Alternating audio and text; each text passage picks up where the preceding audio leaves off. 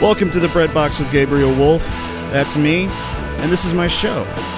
Welcome to my show, man.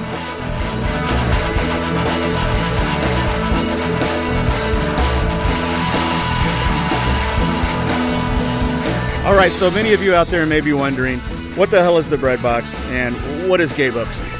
Well, the Bread Box is a podcast of musicians, vocalists, and all folks musically inclined, where I get to hang out with people many times more talented than myself.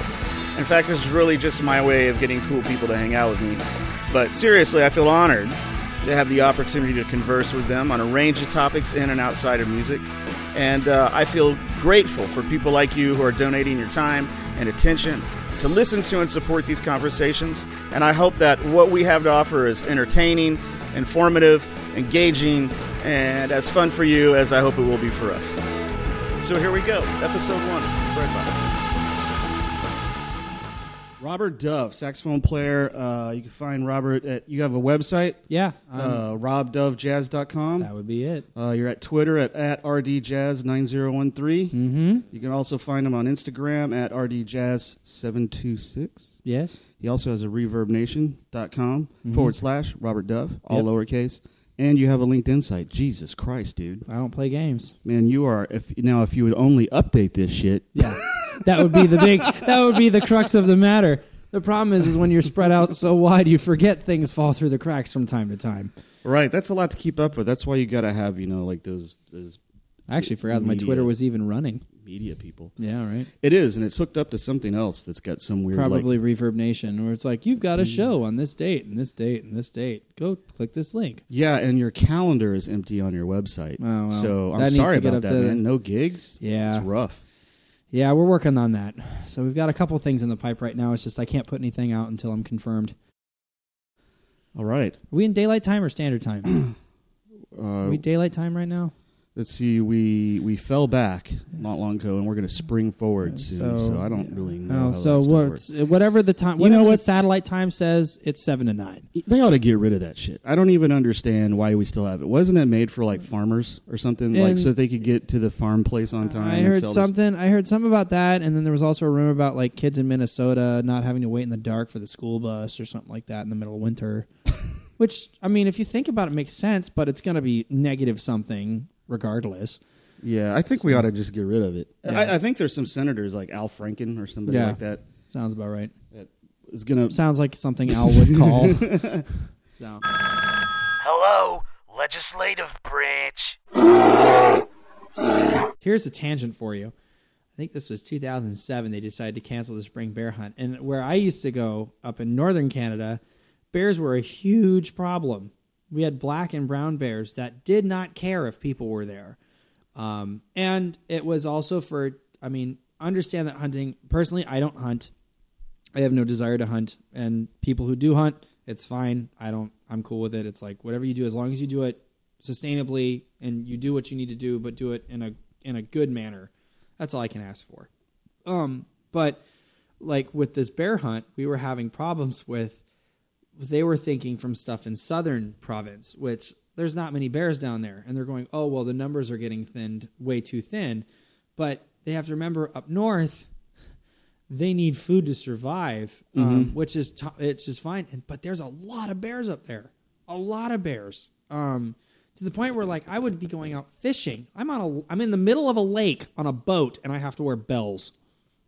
That's the type of stuff we're dealing with, and I remember coming to camp, and Denny, who is the guy who ran the camp, just this old, salty Northern Canadian, still blew up beaver dams with dynamite type cat. Has a 50, I want to say it's a 56 Bel Air that he completely restored to a tuxedo black and white. It's beautiful. But he did it. This is how he transports his explosives. Yeah, he did it. Yeah, he does. and then he puts it in an ugly metal boat, and then throws a triple cherry bomb on top of a beaver dam because the water level's too high. And that's how he does it. And every once in a while you hear this 2 miles downrange, and it's what's that? It's it's just Denny blowing things up again. It's nothing new.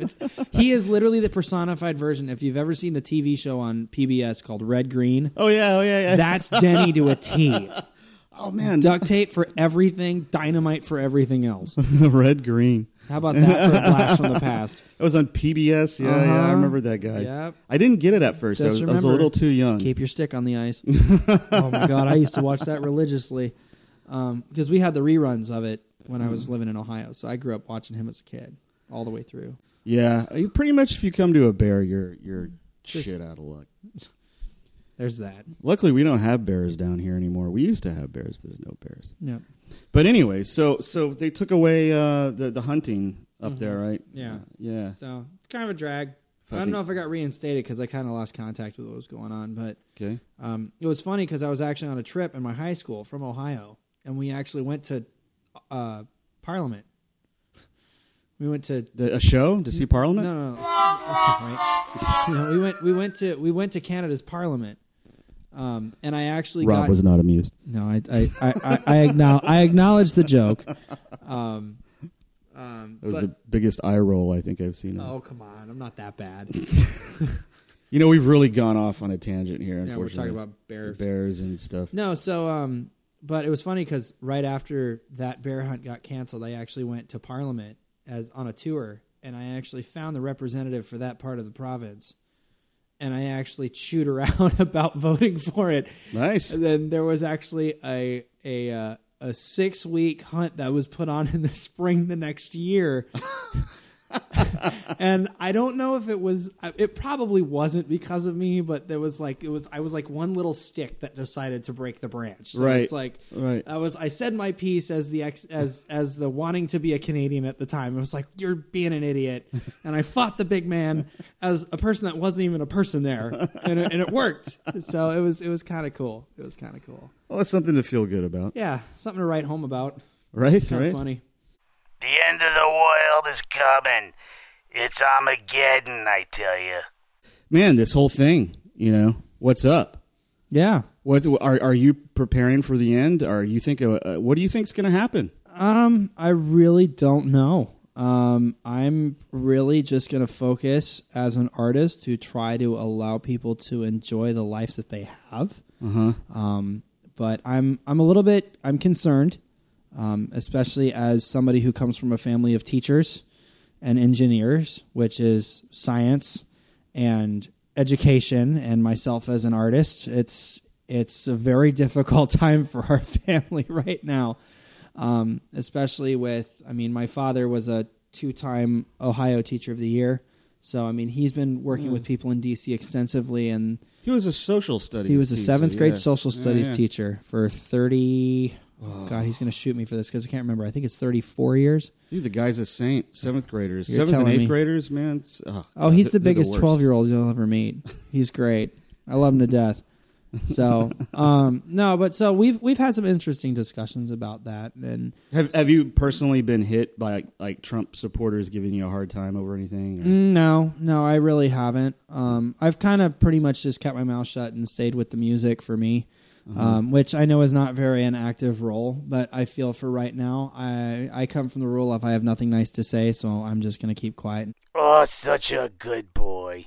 Speaking of that, don't you think that ever since he's been our president-elect, it really seems like people are much more inhibited or uninhibited to like just really cut into others. Oh, yeah. And just be outright mean. Yeah, I thought, during the Obama administration, I thought that people were very polarized. I now think that was not even remotely close to true compared to what I've seen over the past couple months. Past month. It's just people are completely forthright. And there are some things to that where it's positive. I have to admit it. But there are some things to that where it's negative. So the positive outcome is like, well, we really see how people are. So people aren't really holding back a whole lot. But in the negative side, we've all seen it. Yeah. And I just really hope and pray for the future of us as a people, us as a country, us as a global society. I hope that everything works out for the best with the cards that I can't say that we've been dealt because we dealt them ourselves. But it's very interesting to, as somebody who does also follow political science, it's very interesting to observe what's happening. It's the smarty pants. Let's talk about Grossmont. Grossmont. What a funky place, man. Hey, it's cool, man. That's what I'm saying. It's the house That's what of music. I'm saying. I love the smell of that place, of the music. It's like got like that home. Yeah, it's got that musty, got that moldy, grit. spitty kind of, and It's the stuff's happened here smell. when you get into the practice rooms, it smells like sweat and mold, and it's like, oh yeah, this is what it's supposed to be. This is what a practice room's supposed to smell like, man. All right. And your roomie, Yeah. our guy, Derek Cannon, Mr. DC. Derek Cannon. Can't say enough good things about him. Fantastic, man. I miss his shiny bald head, man. I see it every day. No, man, he's absolutely fantastic, and Isn't that where we met? Isn't that when I first met you? Was at Grossmont when you were coming to work with the bands? Yes, it was. I was subbing for somebody that was out sick, and Isaac Pastrana called me to come in and help. Yeah, and I think I was playing like Barry or something. Yeah, man, I am so happy that I lost my job and decided to go back to school for a year and participated in that, and as best that I could at the time. For 1 year I was full-time student.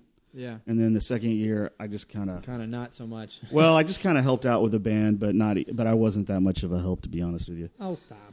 But no, it was great because first of all, I went there because of Derek. I kind of sought him out. I knew about his trumpet playing and all. And then it was icing on the cake that John Reynolds was there. Mm-hmm. So I got to work with both, as you know, with Derek. Two very Cannon different styles. Yeah, two great trumpet players that I learned a lot from and just kind of sponged off of. Yep.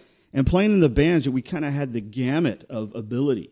You had people that were really learning and at the beginning of their journey, and then those of us who have, who've been doing it for longer than some of them have been alive. Exactly. So. And it was challenging. And to be honest with you, man, there were some other trumpet players that I tried, because we always had a hard time finding trumpet players. Oh, well, yeah. There were guys in town that I approached and was like, hey, man, you should come do this. And quite honestly, I kind of got they kind of looked down their noses at it. They got the vibe, yeah. And I was like, dude, it's a community college. You have no idea, though. First of all, try it before we judge. The charts, at least from a trumpet standpoint, were very difficult. Yeah. It was very challenging. Well, saxophones, music. They weren't no walk in the park either. But Grossmont, and that's where we met Zach. It was challenging and it was fun, and I had a good time, and I feel bad that I didn't participate more and for longer, but things change. Life is like this is especially for me. Yeah. But Grossmont is I'm saddened to see them struggle to try to keep two bands going there. Mm-hmm. Seeing John having to call people all the time, hey guys, be sure to sign up for the class or they're going to drop it, getting people to show up to rehearsals and all that, because some of those kids there have no idea the treasure trove of information and talent that they have sitting right in front of them, willing to give it all up and to help them. And now some of the guys there are taking advantage of it, and that's great. And it was cool to also see some of the high school kids coming in. Yeah. And playing. Wow. Like Jarian. There's some talent. Yeah. Johnny Steele and those guys. Johnny's a freak of nature. Johnny is actually one of my drummers that I use in my regular rotation now. Yeah. And Johnny Steele is 16, by the way. Yeah. I know. He was 14 when I was playing with him. It blew my mind. And he's lighting people up. Yeah. He sounds amazing. And his hair. Right? The dude's got swagger. It's ridiculous. And they've got Cameron. I wish Cameron could have come and played in the bands, but I know Cameron's still doing his thing. He's got stuff going on as well. Jarian played in the band. Yep. We had a singer. Didn't one of the singers come out? Wasn't she Emma Foster? Emma. She was Emma one of John's Foster. kids, right? Yeah. Still is one of John's kids. Total talent. Great. She sounds great. But yeah, Grossmont. The first time I went to Grossmont, I went to a rehearsal for it was in 2012 for the Jazz Cats. Have you played with those guys? No, I have not, but I know of them. Yeah, it's Chas Cabrera's. Chas Cabrera is now writing for them, I think. Oh, okay. Yeah, but it's like Allison Adams Tucker and all those cats. That was a hoot. I played. Yeah, I played Jazz one Cats show is a fun for him. band. I played one show for him at Winston's. Yep. Really? Yeah, we played at Winston's, and that's when I first met Whitney Shea, who's a incredible singer. Yes. Played at my wedding and all. Speaking of really good people, the Avant Garde Music Company. Yes. AGMC. Yeah, man. Another place without a trumpet teacher. Yes. But anyways, give us the skinny on that thing. So we just opened four. I want to say it was 4 founders. I may be missing a couple, but Antonio Grajeda, Adrian Cisneros, Omar Lopez, and Luis Valenzuela decided to open up a music company. It was, from what I understand, it was kind of Antonio, we call him Tony. It was Tony's brainchild. And it was create a space for people in Southeast County, so like Bonita, Chula Vista, and have it be a place where you can learn, you can create, and you can record. So what's really cool is we actually opened this past week, and we're opening for lessons. So if you're interested in doing lessons and stuff, I'm actually one of the instructors over there. It's kind of cool because I'm actually going back to this is going full circle. I'm going back to teaching first-year violin. Nice. I'm teaching beginner piano, which I would argue, are fundamentals as any musician. That's where we start, one way or the other. It's one of the two or both. But I'm also teaching flute, clarinet, saxophone, jazz saxophone, and then I'm also working on a curriculum for jazz theory. That starts from the very basic all the way up to reharmonization and big band writing. So I'm looking forward to teaching all of that. But I'll be teaching lessons either one-on-one or class style. So I'll have like 5 or 6 kids to a studio space. But what's cool with it is each room, we have 4 separate classrooms and a master control recording room. The recording room is basically specifically for the audio engineer, or if he's teaching a course on audio engineering, which we also offer through Pro Tools. Each room is soundproof, okay? But the other cool part about it is each room is also connected via PVC pipe through the walls, so we can run XLRs, which are microphone cables, which means that every classroom can also become an isolation booth. So we can do a modular rehearsal / modular classroom setting where you can say we have a limited number of lessons on a Sunday morning, but we have a guy that needs 2 isolation booths in a recording studio to do a record. Well, you wire 2 of the classrooms and the recording studio, leave the other classroom, quote-unquote, dead. The first classroom is the classroom where the lessons take place, and the rest of the rooms are being used for recording. If you record a big band, each section has their own isolation room, and the rhythm section's in the main recording studio. Or all 4 classrooms can be all 4 rooms can be classrooms. None of the 4 rooms can be classrooms. 2 of the 4 can be. 3 of the 4 can be. 1 of the 4 can be. So it's absolute modular construction, which is really cool. And we tried it. We've made it into a place where we have all the instructors. I think there's 13 of us at the moment, and we're all young professionals. So we are on the front edge of what's happening now in the music scene, specifically in San Diego, because we're all San Diego artists. And this is up and running. This is up and running. The doors it's are just open this week. Yeah, we finally got the windows in. Gotcha. So I'm not kidding. We were waiting on the soundproof windows to come in from outside of California. So we got those all in and installed, and it's running beautifully. Are you doing any like electroacoustic? Not from what I understand. Like electric, like hooking your horn up to electronic, teaching people how to utilize that. And I actually don't utilize that, but I'm looking to do that soon.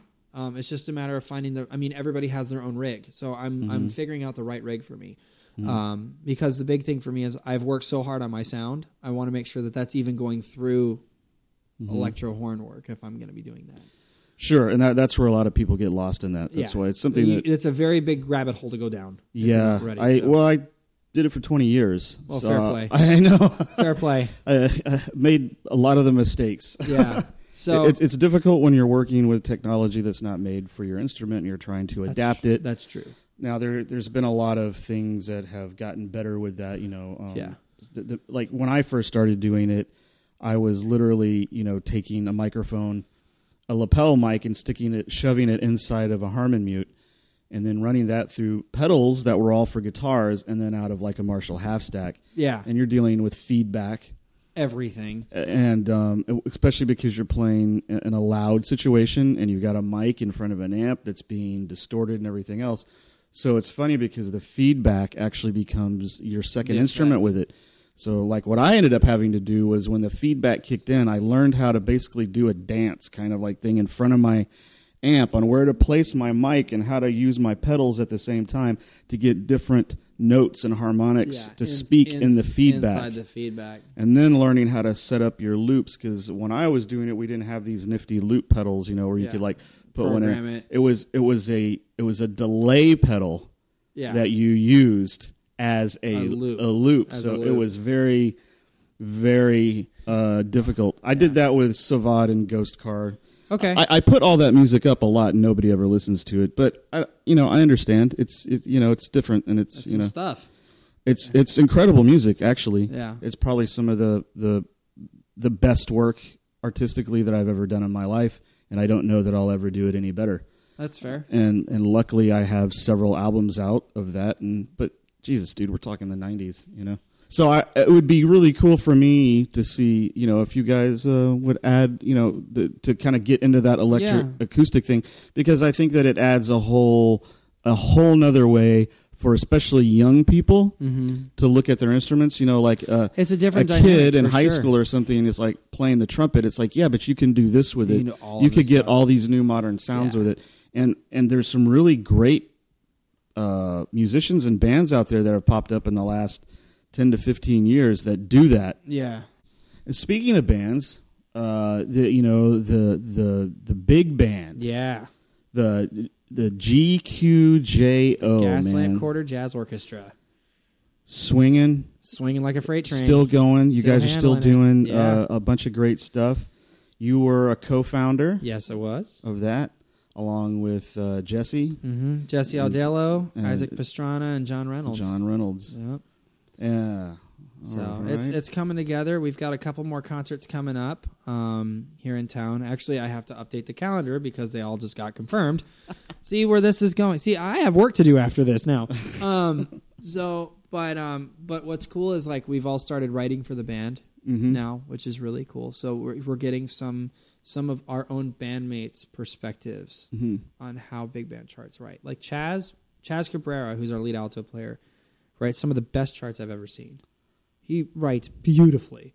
Jesse writes, he's a second-year master's student at Cal Arts up in Valencia. Fantastic writer. Huge arrangements, beautifully written, large pieces. I write stuff that, I think it's okay. I like it. The guys in the band like it. But I have my own certain everybody has their own certain style, their own sonic identity, which is really cool when we do, like, we have arranged and composed by nights where we take the arrangements and stuff that only people in the band have written. Right. And then you can see each person's personality in their chart, which is really cool to see. When is the next show for them? I should have pulled that up. Do you know when that's coming up? I want to say it's February 4th, I think. Okay, we'll nail that down here. Yes, February 4th. February Panama 4th. 66. Once again, Panama 66, which is turning out to kind of be the new jazz hub spot. Yeah, like right now, as we speak, there's a jam session going on over there. The prolific Gilbert Castellanos. Yes. Let's talk about Gilbert. He's not here. Nope. He's busy working. He's working. So we'll talk about him. He's working, man. He's doing some great things in this town. Great things, I tell you. We played this chart that was written by John Clayton, which Gilbert plays in the Clayton Hamilton Jazz Orchestra. He's one of the solo trumpet player chairs. I don't remember which number it is because I forget where everybody sits. But unbelievable band. If you haven't checked them out, you need to. It'll be a great time. You will never forgive yourself for not listening to these guys sooner. Great writing. We played some other charts in the Gaslamp well, actually, band. the chart that we played, Silver Celebration, was the chart that I played in high school. Man, I sweated that chart so bad. I love that chart. I'm sorry. That was my fault. There's a break going into the trumpet solo. Yeah. And right before the break, it turns the beat around. Uh-huh. And it flips. It screwed with me every time. Yeah. To the point where I actually would tell Derek, I'd be like, Derek, give me one. Yeah. Because I'm going to play the break and I'm going to blow it, and I need to know where one is at. Otherwise, it's going to be lost. And he let me hang, dude. Oh, really? I think he just forgot or something. Or maybe he did. That's I didn't not see Derek's style. I think he forgot. And like the first 8 bars, I'd be playing like one beat off or something. It was terrible. Don't sweat. It's good. It's jazz. Just because it's jazz doesn't mean it's wrong. Fair that. No, so but yeah, I mean, I grew up and we played that chart. Well, our reference chart was our reference recording, because when we ever got a new tune, we'd listen to the recording before we play it. And Silver Celebration, it was Clayton Hamilton Jazz Orchestra performing it live at MCG in 2004, which that was one of Gilbert's first years with the band, and that was his solo. Mm-hmm. And I remember listening to that recording going, man, that trumpet player is ridiculous. I mean, if you hear that recording, it's probably one of the hardest swinging things I've ever heard. And I remember listening to it and loving the recording of it, but I never could figure out who it was. And I remember after one night of a gig, this was probably 2 years ago, so it took me a year to figure this out, even when I was living here. I was like, yeah, we're doing Silver Celebration and the big band. I was like, it's going to be a blast. I'm really looking forward to it. I always listened to this recording of it with Clayton Hamilton Jazz Orchestra. And we're sitting at the Red Fox Room, which is like the after-gig hang. Yeah, I've seen lots of pictures from that place. On this little hole-in-the-wall steak place. Mm-hmm. Fantastic. But Gil looked at me just super nonchalant and was like, oh, yeah, I was the one who played the solo on that. And I just kind of looked at him like, are you serious? He's like, yeah, that was like my second year with the band. I was like, you're nuts. It's like, dude, I've been trying to figure out who that trumpet player was forever, and you're telling me I'm sitting across the table from him. He's like, I mean, it was okay, I guess. I was like, shut up. So that was the first time like I had gotten to work with Gilbert, and I mean, I owe him so much for giving me the opportunity to work in this town and showing me the ropes on how to do things the right way. Yeah. I've been very lucky to do that. And going to a session every week has been an incredible experience, because it's like, okay, you work on this tune and you work on it and you feel like you have it under control, and then you go play it with him, and then you realize you don't have it under control. Right. And then you try it again and you realize you still don't have it under control. But it's getting to the point where I feel like I'm much more comfortable and confident in my playing now than what I was 3 years ago. And listening back to recordings of when I first moved to town to now, it's unbelievable of the amount of growth that I've had. It's very humbling and awe-inspiring, especially. And the thing is like, it's not just the influence of just playing straight ahead. Because when I came to town, I was very much just like, I'm playing Wayne Shorter, I'm playing John Coltrane, I'm playing Miles Davis, I'm playing Dizzy Gillespie charts. Like, that's it. Like, I'm playing straight ahead stuff. Herbie, Chick, that type of stuff. I didn't think about, like, Poncho Sanchez. I didn't think about Tito Puente. I didn't think about Tito Rodriguez. I didn't think about the Afro-Cuban side of things. Right. And living in Southern California, you don't have much of a choice. Yeah, and it was really ingrained. And it was really funny for some of the guys when I first moved to town, because I would go in playing all these Afro-Cuban and Latin charts like a straight ahead player, and it just did not fit at all. Yeah. And so I had to really adjust my playing to work in that realm. And then when you and I in Surefire, it's very much like it's very much like an Afrobeat funk band. Mm-hmm. And there's a different style of playing for that. And there's multiple different styles of playing for each specific genre. And because I've been trained through osmosis, I don't think if that's even the right word for it, but through experience of it, it's really molded my playing into a full world style of sound, which I would argue portrays what this city is, because it has all those influences in it. Yeah, we're a border town. Yeah, we're all over the place. Our horizons are expanded. Yeah, I had to be real careful which Wednesday I showed up at the jam sessions, because they would alternate between Afro-Cuban and straight ahead. Mm-hmm. And every time, whenever I would show up for the Afro-Cuban stuff, man, like Mike and those guys would just throw me all over the place. I had no that I learned clue where one was the trick that I learned, listen to the cowbell. Yeah. That left foot of Mike Holguin with that cowbell was brutal, but it never moved. It never moved. Oh, they were rock solid right on. But and it's funny because I could listen to it and follow it, but as soon as I started to actually try to play like solo along with it, I would just lose it. Yeah. And it really got to the point where it was like riding a bull. I would just kind of, it's like, I would just play lines and then hope that I landed in the right place. Hope it's stuck. Yeah. No, I hear that. So, but yeah, I mean, that was the experience that I had of meeting and working with Gilbert over the past couple of years. Like I was very fortunate. He called me to play with him with his organ quartet up at the Idlewild Jazz at the Pines Festival this past year. So it was Gilbert, myself, Ryan Shaw, who is the same drummer off my record, and Joe Bagg on organ. Unbelievable organ player. Yeah. And we played this festival, and I think it was actually one of the first times I actually got stage fright. And this is the first time I'm admitting it.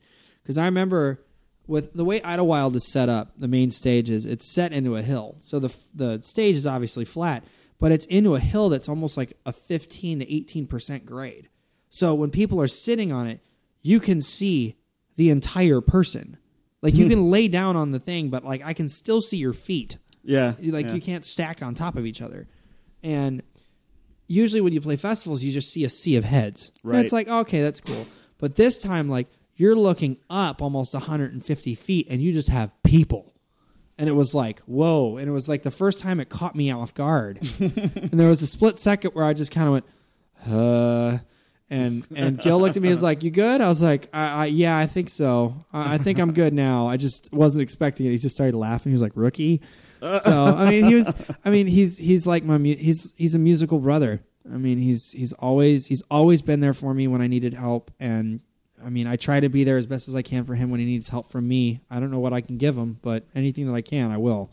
So I'm eternally grateful for him and for his lovely wife, Lorraine, who's the singer who I'm working with on Saturday, and the rest of the San Diego scene. They've really allowed me to come in with open arms, and I could not have asked for more. Yeah, you kind of landed in with all the right people. I got really lucky. So let's talk about your album. Okay. Paradigm Shift. Yes. Paradigm. I paradig it. Thank you, sir. You done paradig. Yeah, man. You have Dean Hewlett. Yep. I should have written this all down. I have a computer okay. here. Marshall Hawkins played on some of it. Marshall Hawkins was a guest artist. Gilbert did some playing. Yes. Ryan Shaw did. Who's the last one? You. Myself. I would hope I was on my own record. Ed Kornhauser. Ed Kornhauser. Ed Kornhauser. How could I forget Ed, who's on this incredible journey as we speak. Yeah. That's like the coolest thing Around ever. the world in 30. That's crazy, man. That's so cool that they did that for him. Yeah. Ed is a sweetheart, man. Ed is a nice guy. Yeah. So for the people who are listening, our good friend Ed Kornhauser just recently celebrated his 30th birthday and put his travel plans in the fate of his friends. Yeah. And by what we call, quote unquote, the committee, which is 6 of his closest friends, they have actually planned an entire trip for him, supposedly around the world. I think right now he's in New Orleans. That's the last I saw. Yeah, that's the last I saw too. But none of us know where he's going. He's literally going around the world? I don't know. We don't know. Wow. We don't know. Yeah. This is an unfolding event on Instagram? on Instagram. So if you follow hashtag around the world in 30 years, 2017 as a year number. Yes. You can follow Ed Kornhauser's travels for the next 3 weeks. And I am. Yeah, it's pretty crazy. I'm tuning in to that show. Yeah, and there's going to be like Facebook Live posts and Instagram and all this ridiculousness. But it's going to be a blast. I'm actually really looking forward to seeing And you know what? I really can't think of a better ambassador for the jazz scene of San Diego than Mr. Ed Kornhauser. Ed Kornhauser.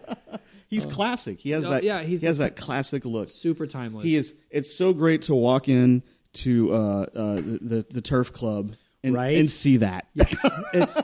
But the ironic thing is he's working on an electronic keyboard. Like the only thing that would make it better is if he was playing an in-tune upright or a minorly out-of-tune upright. Yeah. a real piano. A real piano. Yeah. The guy deserves it. Yeah. Ain't that the truth? So great album. Thank you. But we were talking earlier as we were chowing down our gyros.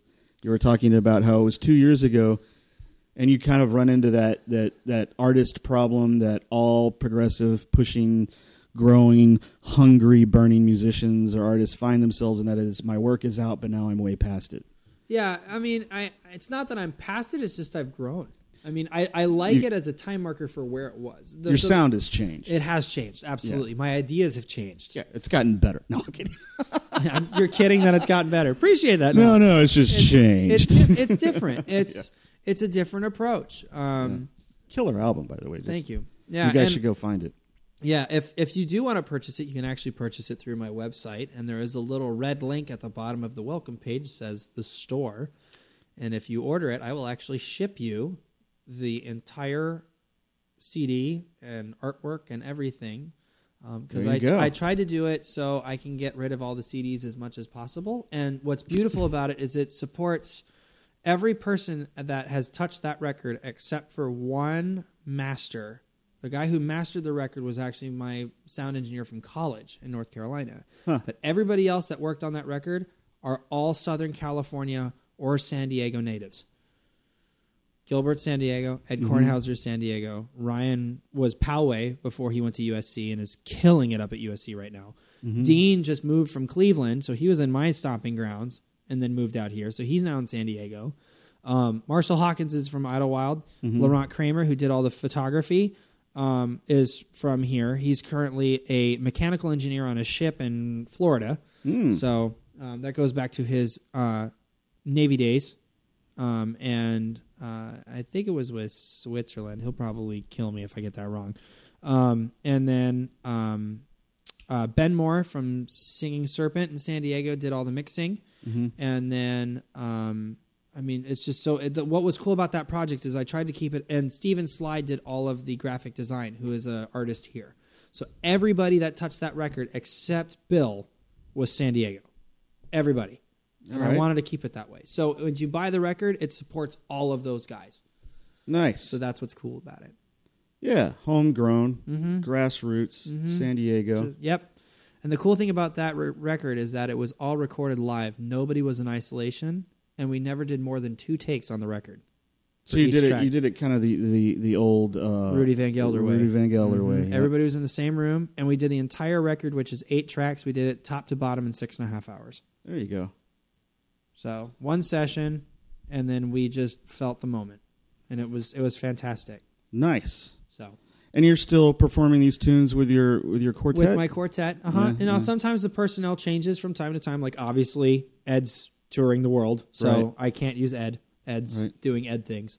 But I've been using a new pianist in town named Hugo Suarez, who's fantastic. I love working with him. Yeah, Hugo's a bad man.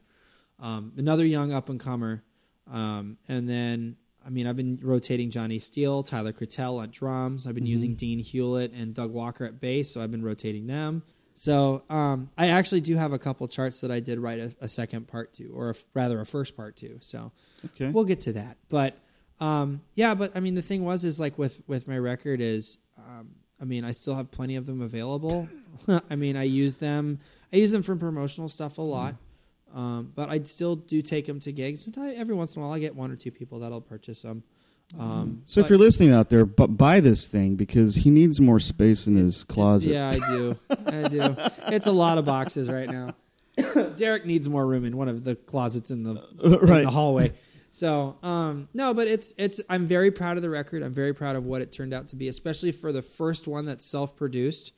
And the entire record process from top to bottom was under 6 months, which from what I hear is unheard of. So I thought that was pretty cool. And 5 of the tunes on there are originals of mine, and 3 of them are tunes that I like to play. Yeah. So it came out all right. All right. And with that, we're going to wrap this up here. And I just kind of want to go back and say, if you want to find out more about Rob and his work, you can find him at robdovejazz.com. Mm-hmm. You can also find him on Twitter at rdjazz9013. You can follow him on Instagram at rdjazz726. And if you're into Reverb Nation still, I can't even believe that's still around. He's got a Reverb Nation site, / Robert Dove. And you had another site that I didn't find, right? Just my Facebook. Just your Facebook. Just my Facebook, my book of faces. That's the joke. Facebook. No, I have an artist page, but I would rather have you join my personal page. I think that's cool. Because then you get to see the other side of the person behind the horn. So I have a big philosophy of it's practice and unpractice. Practice is the time that you spend with your instrument and you spend with the people that you're rehearsing with for playing music together. But the unpractice is where you take time and go do something. So, like, come up to my house in the mountains and hang out with me. Which I will. You have it on recording. It's there. I'm hoping to get over to Panama 66 and kind of do one of these there. Yeah, maybe hang out at the jam session and do a little podcast from there, you know. Take this thing on the road. Do it. So I'd like to thank the Nardcast.com and Jannard over there doing all the great stuff he does for the local scene. He's our host. Thank you, sir. We appreciate all your hard work. And so this is going to wrap up the very first opening episode of The Bread Box with Gabriel Wolf. That's me. Boom. You didn't know? Now you know. You may have heard. You may have heard the word. And thank you, Rob, for coming and hanging out. It was fun getting a Euro and wagging our gums at each other and doing this. And that's it, folks. Right on. Have a good one. All right. Over and out. See you on the flip side.